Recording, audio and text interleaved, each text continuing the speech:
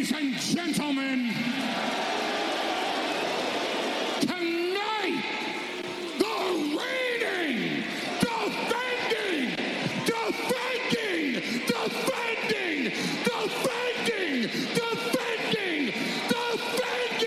undisputed, universal heavyweight champion, Wildcat Radio 2.0. Bear down, you beautiful people.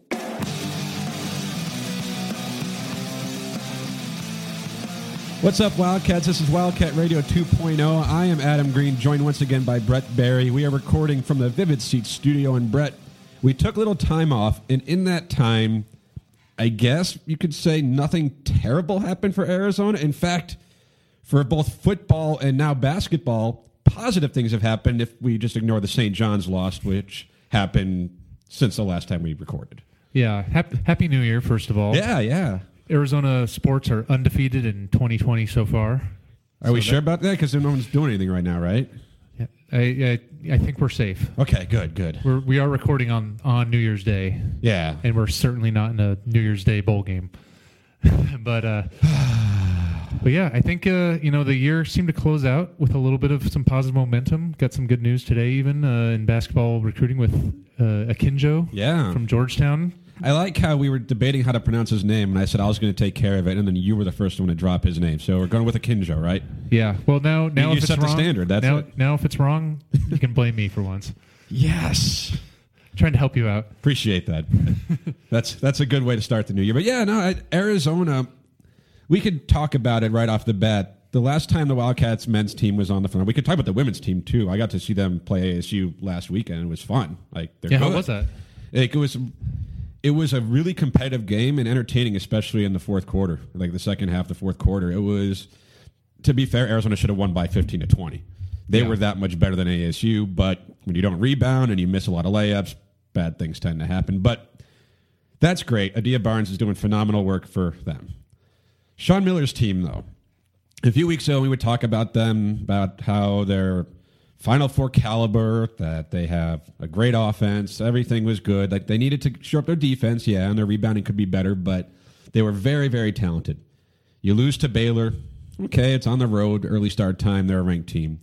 You lose to Gonzaga at home. It's like, well, they were number 6 in the country at the time. Number 1 now. Yeah, it's like they're a really good team, and you can you don't excuse it, but those are forgivable losses. Yeah, for a young team. Then you go to the Bay Area and play St. John's, who was missing one of their best players, and you lose 70-67. You were once again down double digits in that game. That's a bad loss, and that's the last time we saw this team on the floor. Yeah, I was frustrated and actually texting our friend Saul Bookman during the first half, where I was just bluntly opened up with is our team just soft? Because that's how they seemed in that first half, and it's not.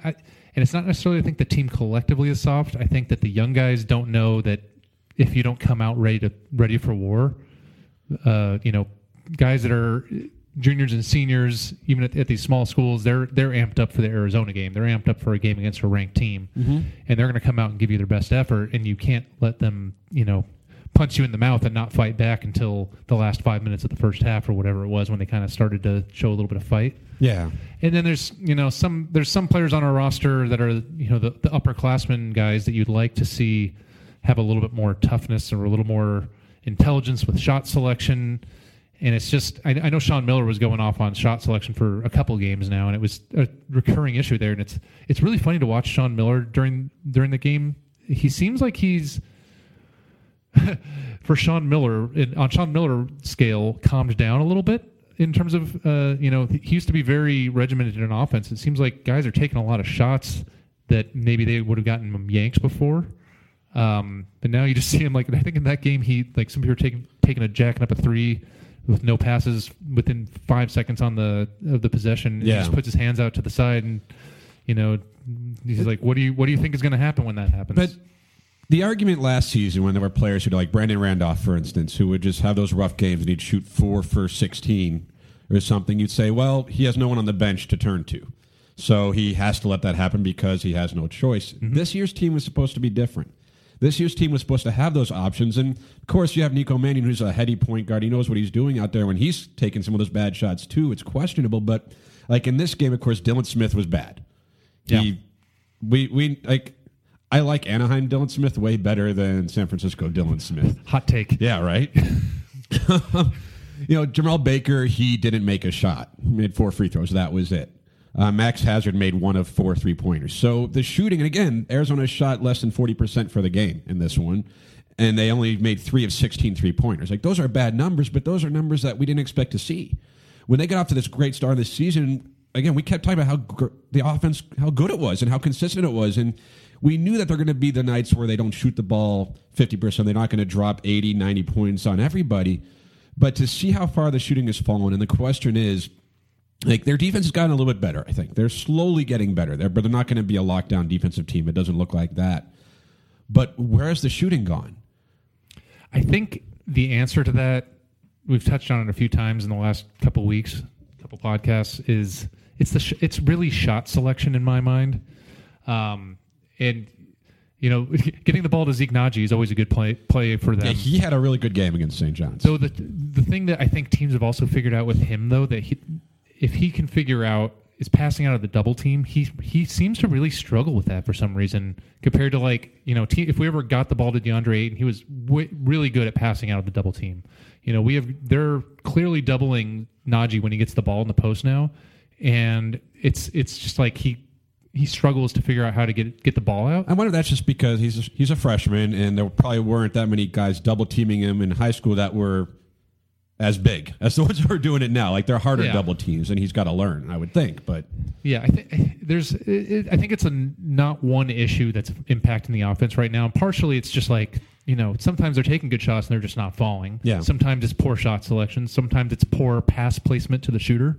Sometimes it's they're not. I think we talked about it last time. I feel like they're running through the motions on their motion offense rather than looking to attack. And when the jump shots aren't falling, they should be, trying to see the ball go through the hole and draw fouls. yeah.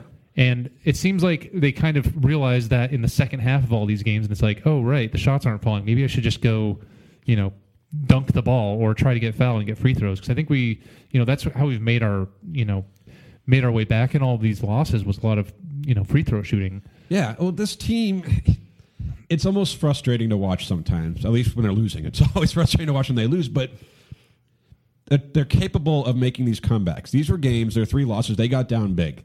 And each one of those games, in the second, you're like, oh, they're going to get run out of the gym here. And they don't. They're good enough to fight back. Why are they bad enough to fall behind, right? Like, you want to give a team credit for not quitting, but you also don't give a team credit for putting themselves in that situation. And that's where you have to wonder with them. And, like, I'm not down on them. I'm not looking at them and saying they're not going to make the tournament. Oh, God, this team's terrible. They're not. Like, they're going to be fine. Yeah. Like, I do believe that. And right now, as it stands, they're ranked 25th in the nation. So I think they dropped a couple. They were 24th last week, didn't play, dropped down. But they're still in the top 25, and who cares? Like, we all know that they need to get better. That this team, with all the freshmen, and that's, I guess, maybe the most disappointing. It's the upperclassmen who are struggling more. But this team has a really high ceiling. They're just not close to reaching it yet. And again, the question will be all season long, will they? But when you look at them, they've lost 3 games. They had a chance to win every one of them. Even against St. John's, they came back in the second half and took the lead. Didn't last long.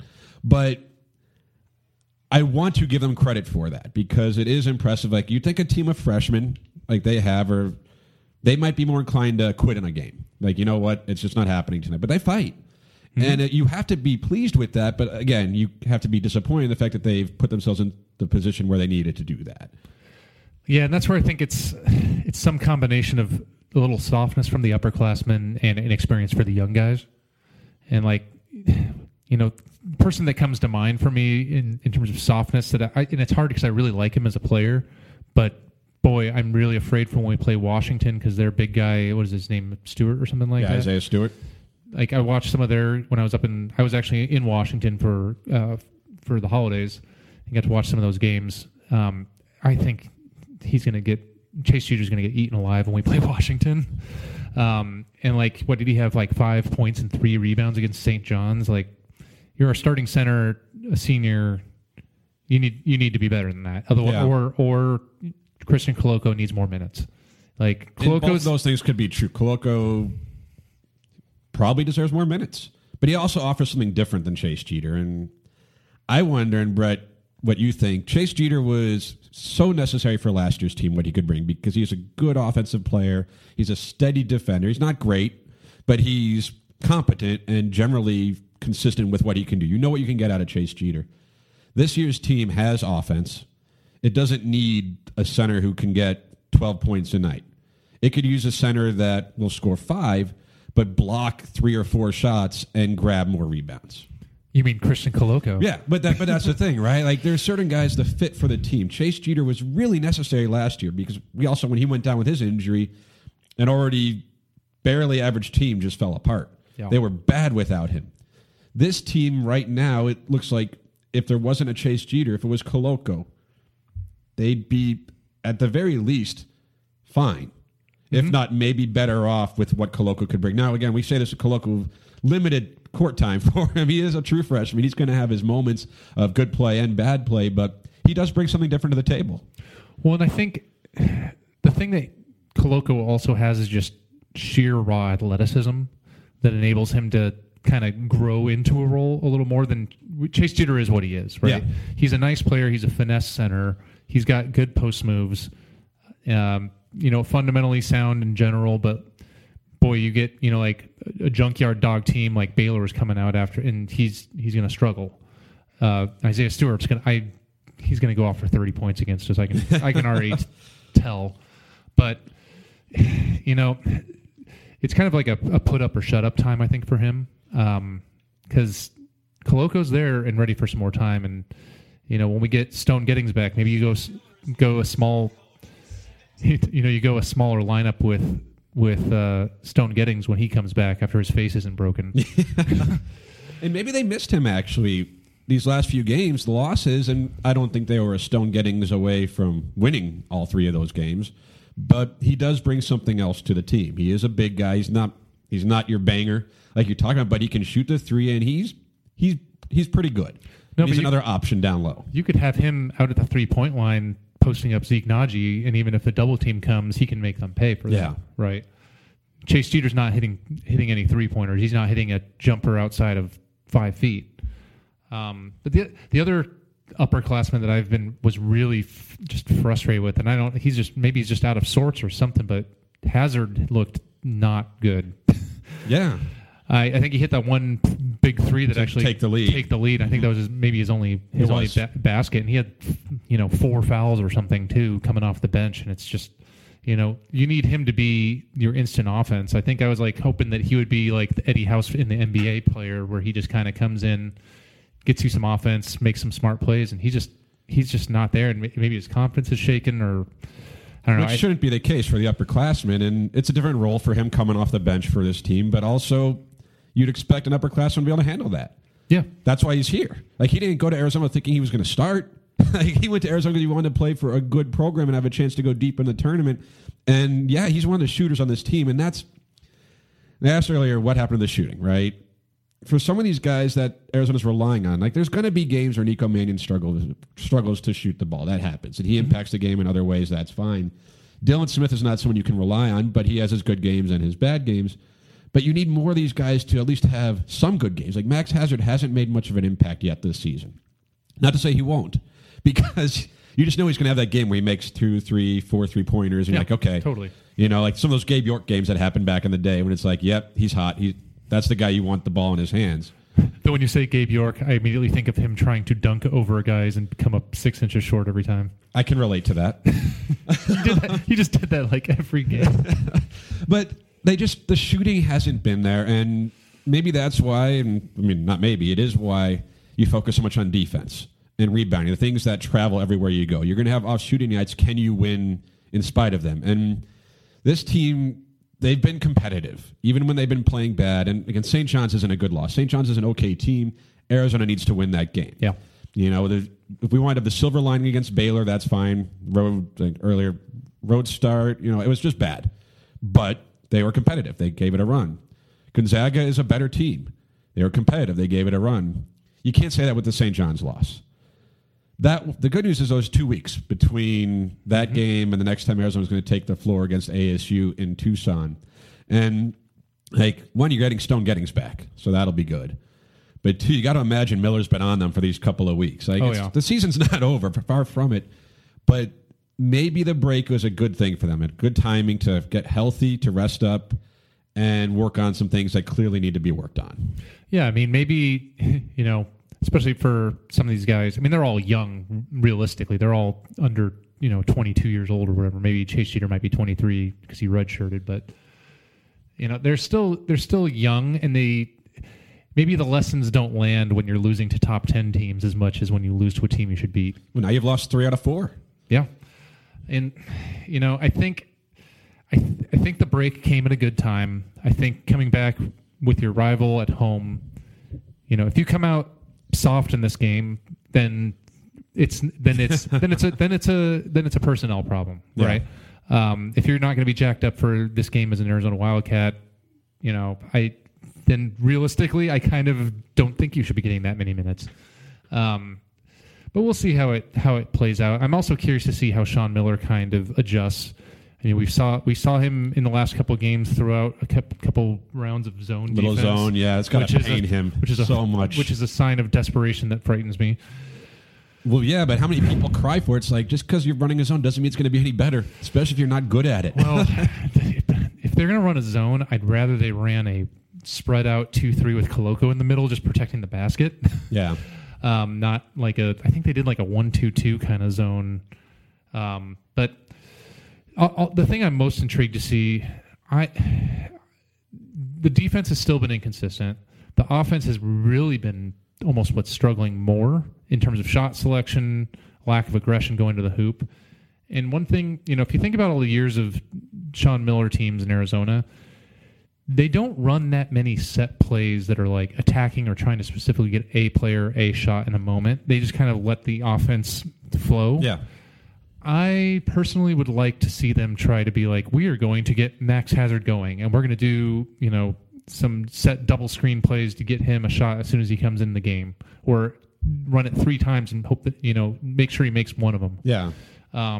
Do things where you're not just kind of going through the motions, and then, because it seems like we're either jacking up a shot in the first 5 seconds of the possession with maybe one pass, or we're running through the motions of the motion offense, and then go, oh crap, there's 5 seconds left. Let's figure something out, and we end up jacking up a long shot. And then the third option is we get the ball to Zeke Naji, and things generally are better. Generally, yeah. As long as they don't bring the double team. But if I'm Sean Miller, I want to do that. I want to make these guys be aggressive. Make them, take shots where you're going towards the basket, not stepping away from it, or taking a fadeaway jumper, or doing a sidestep, step back 3 as the shot clock expires. I want to see them getting to the basket early. I want to see them taking it to ASU. Yeah. No, of course. But another thing that'll help is Nico Mannion making his shots again. Yeah. He got a little banged up against Baylor. He hasn't been quite the same since then. That would help. He's the point guard. He's one of their leading scorers, and when he's on, it makes everything that much better. And he hasn't been on. But he should be taking threes off of kickouts from Zeke Naji rather than starting a possession. His shots, when his jump shot's not falling, he should be trying to drive to the hoop and get fouled. Yeah, and that's maybe he's an aggressive freshman. Like, he's confident. He hasn't lost that confidence ever, which is good. He needs to stay confident. But yeah, it's just another one of those guys not making enough shots. And I think they'll be fine. Yeah. Like, unlike last season when they started to kind of fall apart, you watch it's like, well, yeah, that makes sense. Brandon Randolph hasn't proven to be that good before, and Jeter's hurt, and the depth isn't there, and this not a great basketball team. I don't have that impression with this one. It's like, yeah, they've lost 3 out of 4 games, with the only one, Nebraska-Omaha. Like, not a great victory by any stretch, but I don't worry about them falling off the face of the earth here. I don't worry about them tumbling to the middle, to the bottom of the Pac-12 and struggling the rest of the season. Like, they have work to do. They're not clear-cut the best team in the conference. Like, no way. They have to prove more. And it starts with the game against ASU when they open up conference play. But, like, they still have the ingredients to be a really good team. But they have things to work on. And that's where you hope these last couple of weeks where they haven't played a game have allowed Sean Miller to really hammer that home. And these guys, they have to get healthy with the little injuries that they were dealing with. But just really understand that, if you don't rebound the ball better, if you don't play aggressive defense for 40 minutes, you could lose to anybody. Because like you were saying, like maybe it doesn't set as much when it's like, oh, you lost to Gonzaga. Well, that's Gonzaga. They're really good. So why wouldn't you lose to them? But when you lose to St. John's, that should send a message. And it's better to have that loss now than in conference play or certainly in postseason. But maybe I would rather they have won that game, of course. Right. But if there was ever a time for a loss like that, St. John's, it doesn't end their season. It just makes you feel kind of bad about them for a couple of weeks until the next time they get on the court and look good. Yeah. And I think I'm still of the belief that if they play their game to their best of their abilities, they can beat anybody. Yeah, I agree. There's no consistency that we've seen throughout the season. Even when they were destroying people, there were still guys having bad games when they were destroying, these cupcakes on their schedule early in the season, right? Yeah. And right now we have like maybe one or two people playing a decent game like Zeke Naji, and everybody else is struggling. And you're still competitive in those games, but you're going to lose games if you've only got one guy that's even playing, slightly above average. Yeah. But this team was supposed to have the options. And yes, if you listen to me on this show, and if you're listening now, I assume you have listened to me, I was really excited about the depth and how many people they had that could shoot. Because it's like you figured not everyone's going to be on, but they're going to have enough players have a good game to get by. Yeah. And I guess to your point, they've been close in these games, even when they haven't had those. So they're still really talented.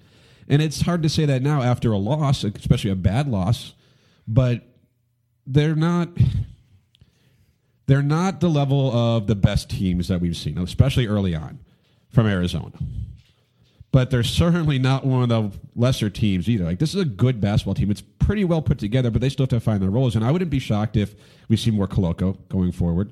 Like, these last couple of weeks, probably did a really good job of just getting him more up to speed because he's still so raw. But, like, that's up to Sean Miller to figure out how to get the most out of this squad. And that might be it. Like, I like Chase Jeter. I think he has a role. But maybe this team needs that big center who can just block some shots and rebound and be active out there. Just brings a different skill set. There'll be games where Chase Jeter comes off the bench or where he has a big game and you're like, okay, he really saved Arizona that night. But the way the roster's looking right now, that's a move I wouldn't mind seeing. Well, the interesting thing, if Koloko gets in there, I'm just operating under the assumption he's going to block 4 shots a game because it seems like if he plays like 20 minutes, he's getting like 3 blocks in 5 minutes of game time. The thing is, too, that I think that might, our roster, even if the jump shots aren't falling, we got the horses that just want to get out and run, like the Josh Greens, Nico Mannion. Like, blocked shots can create a lot of opportunities in transition where, we can get some easy buckets. We can get the game going at a higher speed. It seems like our current roster seems to struggle once we get a little bogged down. Well, that's where your shooters need to come in, too. Yeah, and that's where shot selection starts to become a little more questionable. And it's a lot easier to choose the right shot on a fast break. Yeah. Let's go back to those 3-second possessions of Josh Green dunking on guys. Yeah, that's good offense. Effective offense. Do that more. Are you listening, Coach Miller? But yeah, I think those opportunities are going to be there. I'm really curious to see what adjustments that Sean Miller makes, because I think there are some that he can make and he can be justified in doing it. And, like I said, where he put his hands up in the game, like, what do you think was going to happen? He can point to some of the outcomes and be like, if guys aren't getting minutes, be like, what did you think was going to happen? If you're not producing, there are guys that are ready to play. So that's the hope, right? And that's the belief in this team. Now, their next game is against ASU. You called ASU their rival earlier in the show, and I don't know if I believe that in basketball. I don't know. If not them, then who, though? UCLA? Oregon lately, they've had some Gonzaga. really intense games. Yeah, Gonzaga right now. Wes Miller after that game, he's like, we may have to stop scheduling them if we don't beat them anymore. Utah and Colorado both think they're our rivals. Utah really wants a rival in any sport. Like, they're trying to find rivals. It's like, no one cares about you. It's fine. Go just do your thing. But ASU's coming to Tucson to open up Pac-12 play. They actually get both ASU games within a month and within a few weeks. Yeah. Like they knocked them out of the schedule pretty early. ASU is 9-4. They're not great this season. This is an ASU team that lost to St. Mary's by 40, Ouch. where they had like Was Remy that- Martin didn't score a point in that game. Was that at home too, or was that? It on the was road? at the Suns Arena. I think. So I forget what they call it now. neutral site. Yeah. For our listeners, I had very big sarcastic air quotes. Yeah. So no, that Sarcasm font was on. Guard U has been inconsistent in Tempe this season. They're not great. Like Yeah. this is a game that Arizona again should win, especially at home against a team that's not as good as they are. But we all saw what Remy Martin did to them last season. Hopefully that doesn't happen again. I don't see that happening because I think our guard play, either through competitiveness or upgraded athleticism, I think can handle Remy Martin because he's kind of just like a jitterbug out there, and he looks like he goes faster with his hair flopping around. But I mean, Nico Mannion lived here before he going to U of A, right? He knows he grew up here. He knows how the rivalry is. He'll be amped up, and no ginger joke intended, but he's going to be playing with his hair on fire. You'd think. And you could put I still think Josh Green is the only true good, like legit defender we have on the wing. You could put him on, rotate him on guys as they're coming in. I still like Baker as a fundamental defender. I think he can handle Remy Martin. And it's not like Remy Martin is somebody you need a game plan around. You just need to not have him hit Score 90 35 points. Yeah, and well, he make was every shot imaginable. Yeah, he was making everything, last year. I think the big question is going to be: is there any news on Romello White? Yeah, I know he sprained his ankle against the Texas Southern ASU's last game. I haven't seen anything about whether he's going to play. And if he doesn't, then oh boy. I mean, he's not a great player, but he is a competent big man. Yeah, well, and he's somebody that goes and gets rebounds and can block a couple shots, right? And he's not going to be the guy that wins the game for them, but he can be a valuable contributor. Without him, ASU against a team like Arizona with a Zeke Naji, with Jeter, with their ability to You should be if you don't get a score in transition, you should be pounding the ball down low all game. yeah. And you challenge them to stop Zeke Naji. They shouldn't be able to. Well, we'll see how Zeke has learned to deal with double teams because I'm sure that's coming. And that's the interesting thing, too, is that in the time since Arizona last played a game, ASU, they played last weekend. That's when they lost Romello White. Are you worried about any rust with Arizona for these couple weeks off? I don't think you can be worried about rust when we're shooting so terribly for the last 4 games. Reasonable. But and that's the thing. Like, Miller schedules this break for a reason. He likes to have that time off between conference play starting. And I think we talked about it earlier. The timing was good. Yeah. For where they're at with their health and just where the team is at probably mentally. This was a good time to have that break. And you'd like to think they'll come out ready and focused to win this game.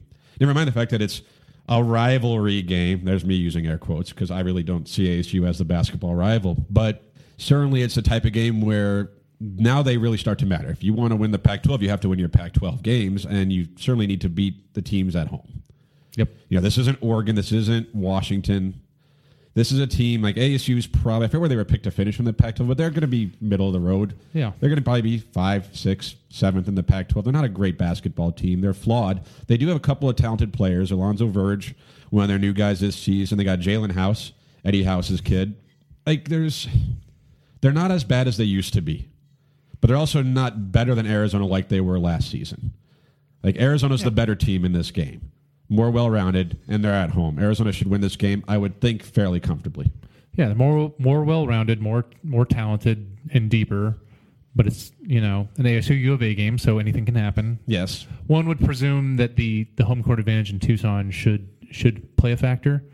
And to your point of worrying about the rust, I think it's much more likely that this is an opportunity to get unstuck because I think they've been kind of in a locked up mentally in a little bit, and even in the St. John's game when guys aren't seeing shots fall, they don't want to be aggressive. They don't want to shoot the ball because they don't want to miss again, right? I know Nico, there were some people posting on Twitter where after was it the Gonzaga loss? Oh, that he was out in the gym shooting. And he stayed for another 2 hours to shoot. And, we know that they're capable of making those shots. Yeah. And I think in a weird way, it's almost like this mental block that they have about them. It's almost like it's instead of a writer's block, it's like a scorer's block.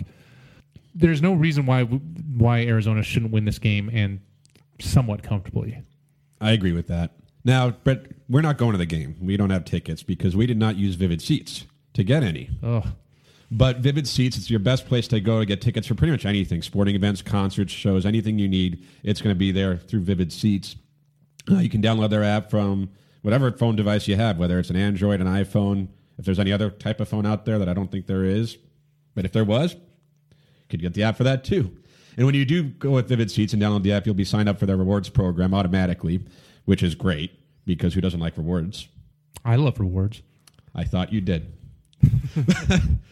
But yeah, and when your tickets, your purchases are going to be 100% guaranteed, so you don't have to worry about the tickets not coming through or something being off there. Nothing shady at all. It's going to be easy to work with, easy to use. And hey, if you enter promo code OVERTIME at checkout, you could get $100 off your purchase. So that's Vivid Seats. The app is free. Download it from the iTunes store or from the Android store, whatever store you need to download it from, and get tickets to your game. Maybe you can find some for Saturday in Tucson, or there's going to be plenty of other games and shows that you'll want to go to. So it's Vivid Seats. Check it out. Now let's get back to stuff that I'm pretty good at. Okay, we figured out what that is. James Akinjo. Yeah. That Arizona picked up the Georgetown transfer. He played a few games this season, then he's like, I don't want to be here anymore. I know there was some interesting stories there from just the program in general, but he's a guy that chose Georgetown over Arizona a couple of years ago. Kind of like Jordan Brown. It's very similar to that, where it's like Arizona wanted them. They probably should have gone to Arizona. They went somewhere else like, oh, this isn't very good. And they eventually end up where they should have been all along. It's a good pickup. Absolutely. And I think he'll be eligible to play most of next season because he's basically sitting out this one. Yeah, and I think you can even appeal to try to get the whole, if you only played in so many games, but, worst case scenario, I think I forget when he entered the portal. I want to say it was in like November. Yeah, so if he misses a few early non-conference games, the cream puffs, then it's not the end of the world for him. Well, it's an interesting thing, and I don't know this for sure.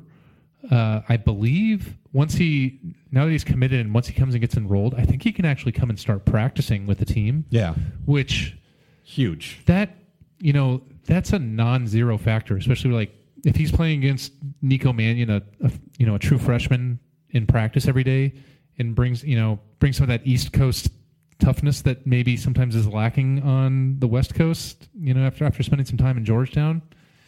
I think he could have an impact on this year's team just by that and, kind of that experience in practice. Well, and he's not TJ McConnell, but McConnell was with Arizona for an entire year practicing when he was doing his redshirt year, sitting out from Duquesne, and he came in just ready to roll when he was the starting point guard, when he was eligible to play again. And there are obviously different types of players. Akinjo's more of a scorer. He averaged 13.5 points, 5 assists, and a steal a game in his 40 career games. Not a great shooter necessarily, but obviously he's still so young. But if nothing else, next year's team now we start to see it take a little bit more shape. There's going to be a lot of interesting things that happen with this year's roster. Who's going to come back for a second season? Maybe some of the stars. But we don't know. But now, like, Akinjo's going to be there. Jordan Brown's going to be there. Like, these are big gets for them, just for that continuity. And to your point, he's going to be practicing with them all this season. And said it earlier before we did the show that you're now also not reliant on Brandon Williams coming back next season. Right. And hopefully his recovery, he can get back on the floor because he's a dynamic player.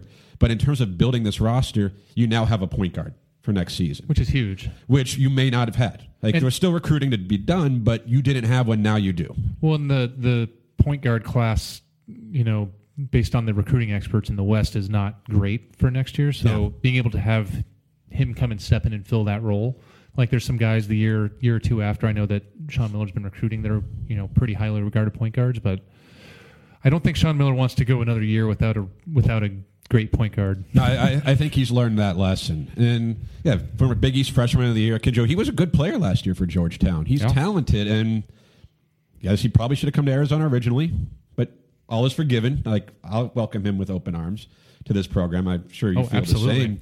But it helps. And we don't know what next year's team's going to look like, and obviously there's still this season to worry about. Like, this season isn't done. I think there could be some special things down the road, but it makes you feel better because they got Terry coming in, but that was it. They're only recruitment, the only freshman that they have. So so far. Yeah, I mean, there's going to be more. Like but they're in on Zaire Williams. I Williamson, think. no, he's good too. Yeah, like they've got a pretty good shot at him. A couple other guys. There's the shooter from Minnesota. I forget his Walton? name. I forget. Something like that. Yeah, no, they're in on guys, but this is just another step that shows that, hey, Arizona is fine. Like, these guys are coming because they believe in Sean Miller and they want to come play for this program. And once we got this recruiting class in, once we saw what happened here with Nico Mannion, Josh Green, Zeke Naji, Koloko, it's like, okay, Arizona's fine. They can recruit again. But it seems like the brand hasn't died. And at some point, you need to start winning. And there's legitimate questions about Miller's in-game coaching, and that's fine. But he can still recruit. Players still want to come play for him. Yep. And that's important as all get up. Like, you need good players to win in college basketball, and this is just another good player choosing Arizona. He could have gone other places, too. I mean, he was at Georgetown. That's a pretty good program. But when he was transferred, he could have gone to, I don't know who all was in on him, but he chose Arizona. That means something for where this program is, and it's a place where a year ago, 2 years ago, we didn't know. But it seems like, and now you get him, maybe some of those other recruits that they're in on, some of those guys that they're still after, look at it, Arizona, be like, okay, like, there's a point guard there. I know who I'm going to be playing with, and it's okay to go to Arizona. The worry is still going to be whatever sanctions, if they ever come from the NCAA. But it's weird because the longer it doesn't happen, the more you think it won't. Like the notice of allegations and all that stuff. Like, yeah, what are they waiting for if there's something there? Well, and it's like, what is the there that they're going to go after, right? Yeah. Like, is it just going to be a situation where it's institutional controlled book? Who knows, right? But that is seemingly hanging over the program like a dark cloud, and yet here's a ray of sunshine and Akinjo choosing Arizona. You have Terry choosing them, and there's all these top recruits who are very interested in Arizona. So it's like, maybe for us, we talk about, oh, geez, what happens with sanctions? What's going to happen? Are they going to lose scholarships? Is Miller going to be suspended? Are we a postseason ban? These players don't seem to be too worried. And at some point, I guess it's almost unfair. Like, you can't disprove the negative. Just because sanctions haven't happened doesn't mean they won't happen. And yet, as long as until they don't happen, you always wonder if they will. Does that make sense? Yeah. Like that pretzel I just tied myself into on that word salad. Was it good? If digestible? I honestly don't know if the words you said made sense, but I know what the point is you're trying to make. Good. That's what we're going for here on Wildcat Radio 2.0. But that's what I'm saying. Like, right now, like, the NCAA is going to come out and say, Arizona, you're fine. That's not going to happen. They're not going to say, we will not do this to you. Right. All that can happen is they don't do it. And I don't know at what point people could say, no, it hasn't happened by now. Arizona is in the clear. Nobody knows. Yeah. But the players don't seem to be too concerned. Yeah. And then you hear all the recruits and players that come to the roster or come to the team that they say that the coach is very honest with them, explain the whole situation. And, you know, I mean, it's not like Arizona's the only school out there that had their name. No, but about. Some have already gotten their notice of allegations and all that. Arizona hasn't. Some of them. The DeAndre Ayton ESPN story was proven to not be particularly accurate. My understanding is that DeAndre Ayton got cleared by the NCAA to play. So other guys didn't get cleared, played, and then stopped playing. We talked about Bill Self's text messages maybe for a little bit. Anybody want to talk about Kansas and all this? Like, no? Okay. Sorry, ESPN. Just thought we'd ask. Yeah. So, I mean, be that as it may, it's one of those things where I think at this point, until there's something, then we operate how we're going to operate. And the beauty of Jordan Brown and Akinjo coming in, in the modern day college basketball world, and I think our roster this year is kind of an emblematic of NCAA basketball these days. There's a lot more disparity from, when we were growing up, the top 5 teams were considerably better than the number 20 team. Yeah. And the number 20 team was considerably better than the number 50 team in general. The delta between 1 and 20 and 20 and 50 and even 50 and 90 in modern day basketball is not nearly as much because of talent is spread around a little bit more, but also the most talented teams are overhauling their roster every year. Yeah. The beauty of having those transfers that are in here redshirting, like traditional transfers, they're in there in practice. They're getting to learn the systems. They're getting to learn what the coaches want. So you're going to have Jordan Brown and Akinjo ready to go. You're going to have Ira Lee back. You're going to have Koloko back. You're going to have Jamal Baker back. You're going to have some guys that know the system. a new team, but it'll be experienced.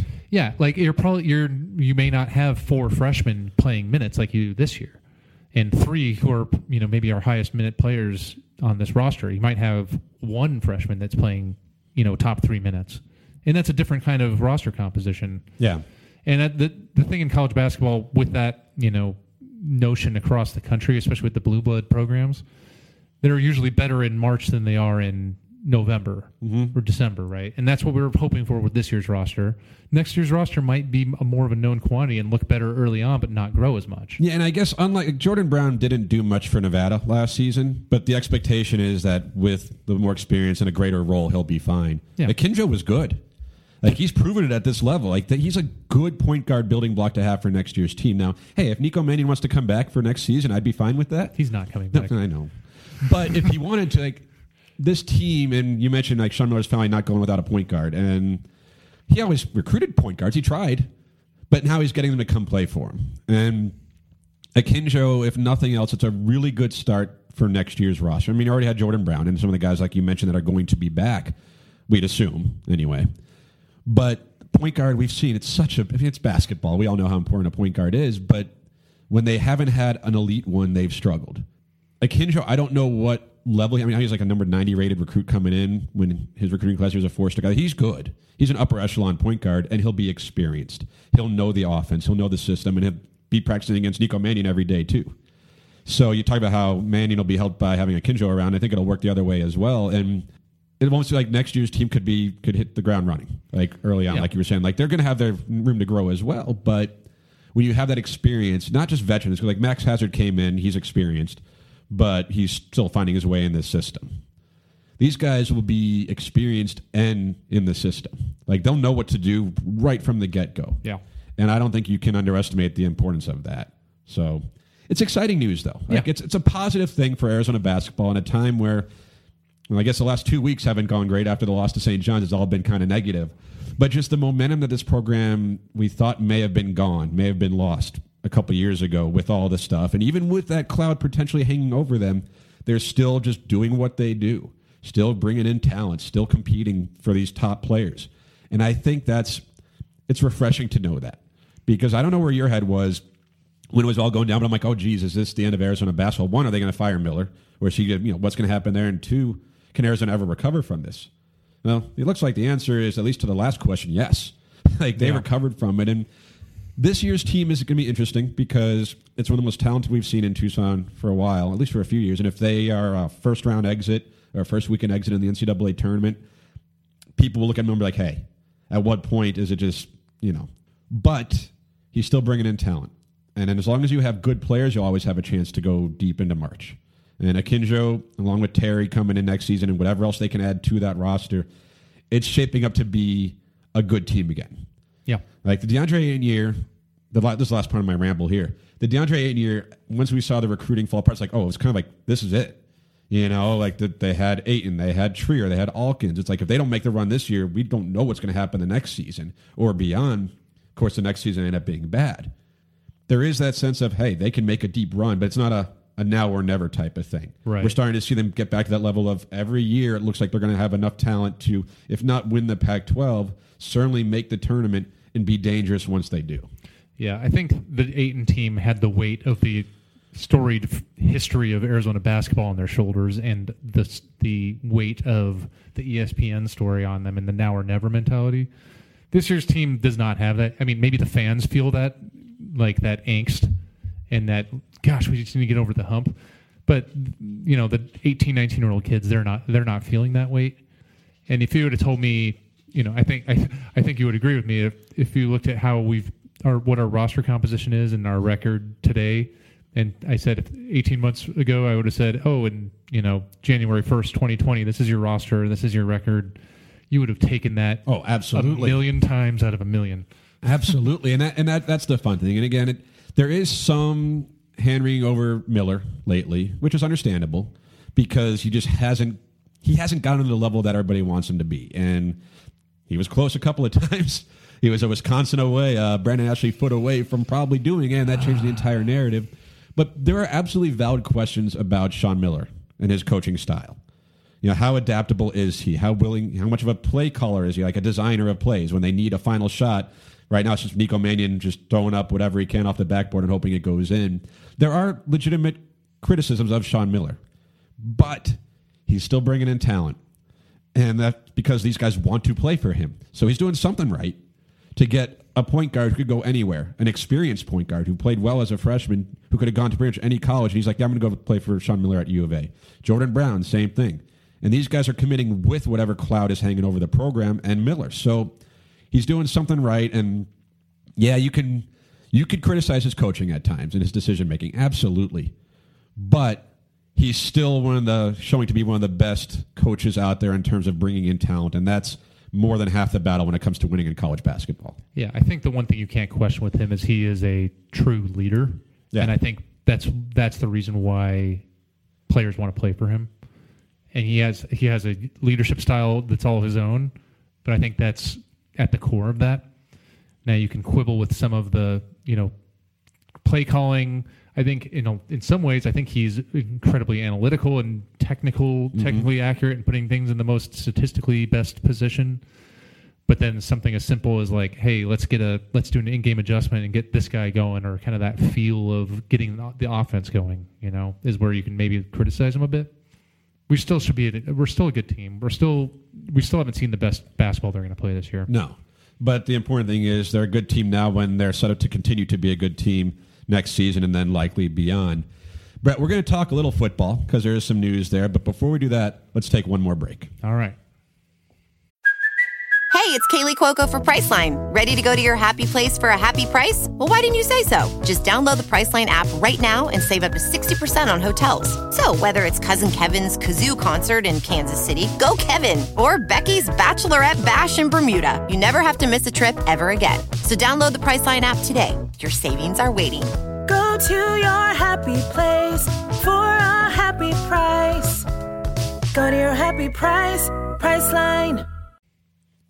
All right, Brett, so the last time we talked, Arizona had not yet hired a defensive coordinator. I think about 2 days later they did, Paul Rhodes, and it was like, oh, that's a name. Heard of him. He's been a head coach before. He was at UCLA, and the question was, well, first I was like, hey, that's all right. That's not a bad hire, but it's also, why did it take so long? Did it cost you any recruits waiting as long as you did? But Paul Rhodes, the defensive coordinator for the University of Arizona, Kevin Sumlin, for all intents and purposes, probably did about as well as he could have with that. Yeah, I agree. It's kind of, he's had a mixed track record to some extent historically. He's got a long coaching career. He's had some stints where, his units are, I think he struggled a little bit at times as a head coach, but some of the times when he was defensive coordinator, had really good defenses. Has good experience coaching both linebackers and the secondary. I think a fundamental flaw of the coaching staffs the last couple of years since Boone left was the lack of a true linebacker coach. Yeah. And even if Rhodes isn't a pure linebacker coach, I think he's a competent coach for that position if that's what he chooses to do. I think they kind of said he was probably going to do that, but I think they're also like, there's salaries to distribute and who they can get at which positions and put themselves in the best chance to be successful overall, which is actually kind of a strength of him as a hire where he can, credibly coach multiple positions. Areas. Yeah. Which makes it a lot easier to fill out that roster and not just be like, oh, let's have, Marcel Yates, who's really a secondary coach coaching linebackers. Mm-hmm. So I think overall, I think it's a solid hire. I think it's one of those, I feel like his hire is kind of like a 3-star raw O-lineman commit that you're like, it's not a big name, but like, there's potential there. That's how you really build like a team. Like, as I get older, I become the old man thing where it's like you build a roster from the lines out, and control the line of scrimmage, as opposed to when you're younger. It's like get the fast receivers and running backs and the quarterbacks that can, throw the ball over the mountains. Yeah. But, I feel like he's like a good fundamental football hire, and he seems like he's a pretty good recruiter based on, his reputation. Already recruited well in the state of Arizona. Has produced some talent from guys he's recruited. Seems like a good schemer, somebody that could develop players, like kind of those things we talked about where you kind of need to have a little bit of all of those. He's maybe not an ace recruiter, but he's a good recruiter. He's maybe not a incredible in-game tactician, But he's competent and is Yeah. good. He's maybe not the greatest, pure old school developer of talent, but I think that's maybe one of his bigger strengths. and if they fire someone next season, you have your interim head coach. Yeah. I'm kidding. I mean, probably would be, but because he has experience. But no, I like the hire because I don't know who would have wowed me. Like, I don't follow all the assistant coaches around college football. I'm like, oh, that's the guy they should target. But even if you had your front runners, there was the Cal coach, De Ruyter. that he was rumored a little bit, and he seemed like it would have been a good hire too.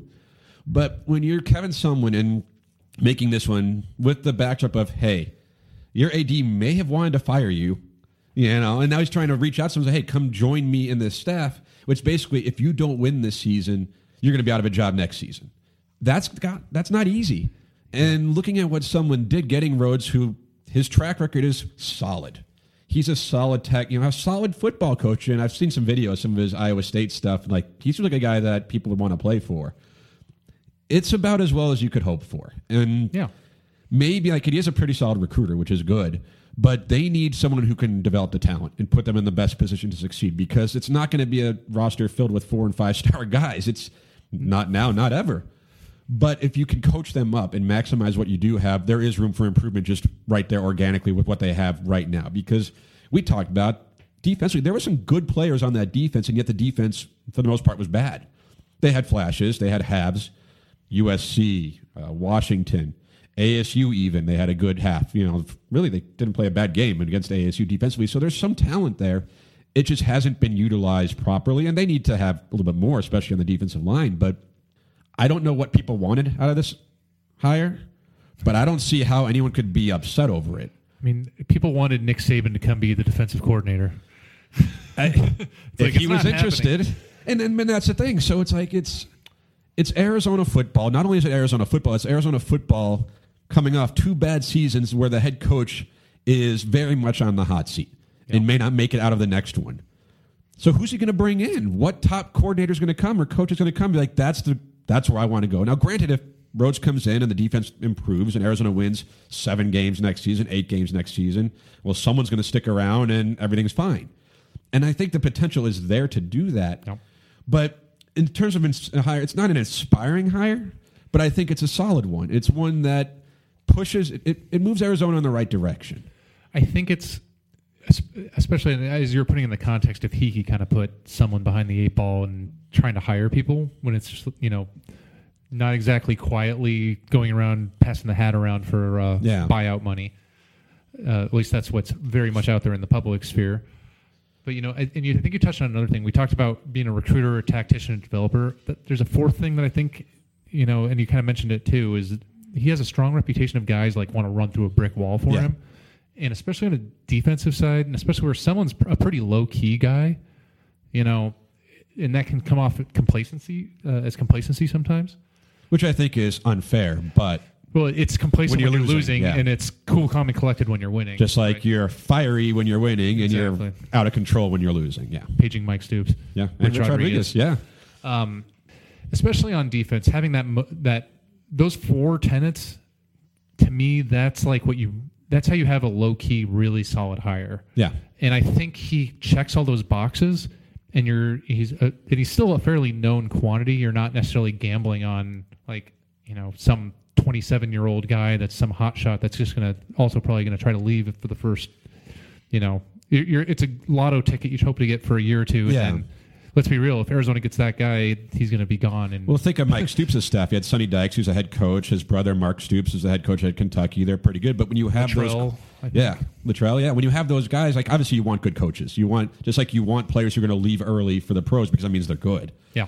But when you're trying to build something, Rhodes probably isn't up for a head coaching job anytime soon. Now, granted, if he turns his defense into Desert Swarm, then, well, shoot, Arizona should make him the head coach. But it's about as good a hire I think you could expect. And like I said, it checks all those boxes, at least enough of them to be like, you know what? Arizona's a better football team with him as defensive coordinator than they were with Marcel Yates. Yeah. And the players liked Marcel Yates. They campaigned to make him the head coach, but just because they like him doesn't mean they're going to play hard for him. Doesn't mean he was putting them in the best position to succeed. I'm not a tactician. I'm not a game planner, so I don't know what they were doing wrong. I do remember earlier this season when they put Pandy out there, we just put our best linebackers. I was like, Wow, what a concept. You put your best players on the field. You devised a defense that did that. Great. Like, so there were things to question. And there were times last season where the defense was good, and there were times where it was just an absolute sieve. But Paul Rhoads seems like a good hire. It seems like a quality coach, a solid recruiter, and someone who will make this coaching staff better. And unless they pull in all these other, whatever 5 and 4 stars are yet to sign, they're going to need to coach up what they have. And part of that's just putting them in the best positions to succeed. And it seems so obvious, and people say that, but if you have talent, put it where it can be at its best. In Rhoads, he doesn't really have a scheme. I remember his press conference, he's like, he doesn't really run like a 4-3 or a 3-4, just kind of adapts it to the personnel. I'm like, I'm fine with that. Take stock of what you have on the roster and do the best you can with it. And I have to think that it'll be a little bit better than what Marcel Yates was able to do. Yeah. My one ask for Rhoads, tactically, if it's 3rd and 4, don't have your corners playing 12 yards off the receivers. I never want to see that again the rest of my life. Yeah, maybe not too many like 3-man rushes that people don't like. Even when they rushed forward and blitz, they still weren't getting home, but that's, I want to not travel to Pullman and be down 50 points at halftime and sitting in 20-degree weather. But so anyway, Arizona football and Arizona basketball, the last couple of weeks, there was some good news. And that's where we're at right now. Arizona basketball plays ASU on Saturday. We're recording this on Wednesdays. And then there's going to be some more assistant coaches hired. We don't know who they are yet, but to fill out the defensive staff. Hopefully they're good recruiters and good tacticians, because that's what I think this team needs more than anything. Yeah. Coach up what you have. It's been done before. I mean, Jason Harris is going to supposedly announce commitment, but until there's a signature, then even if he commits to Colorado, which seems to be the buzz, I don't think it's over. No. I don't necessarily think he comes to Arizona, but I think he's trying to give Arizona every opportunity to what is a win him over. commitment, really, in college football? for players or coaches, there's not really. It's a two-way street. So anyway, the next time we record, there'll be more basketball to talk about. Probably some new football coaches. Until then, though, thank you for listening, and bear down. Bear down.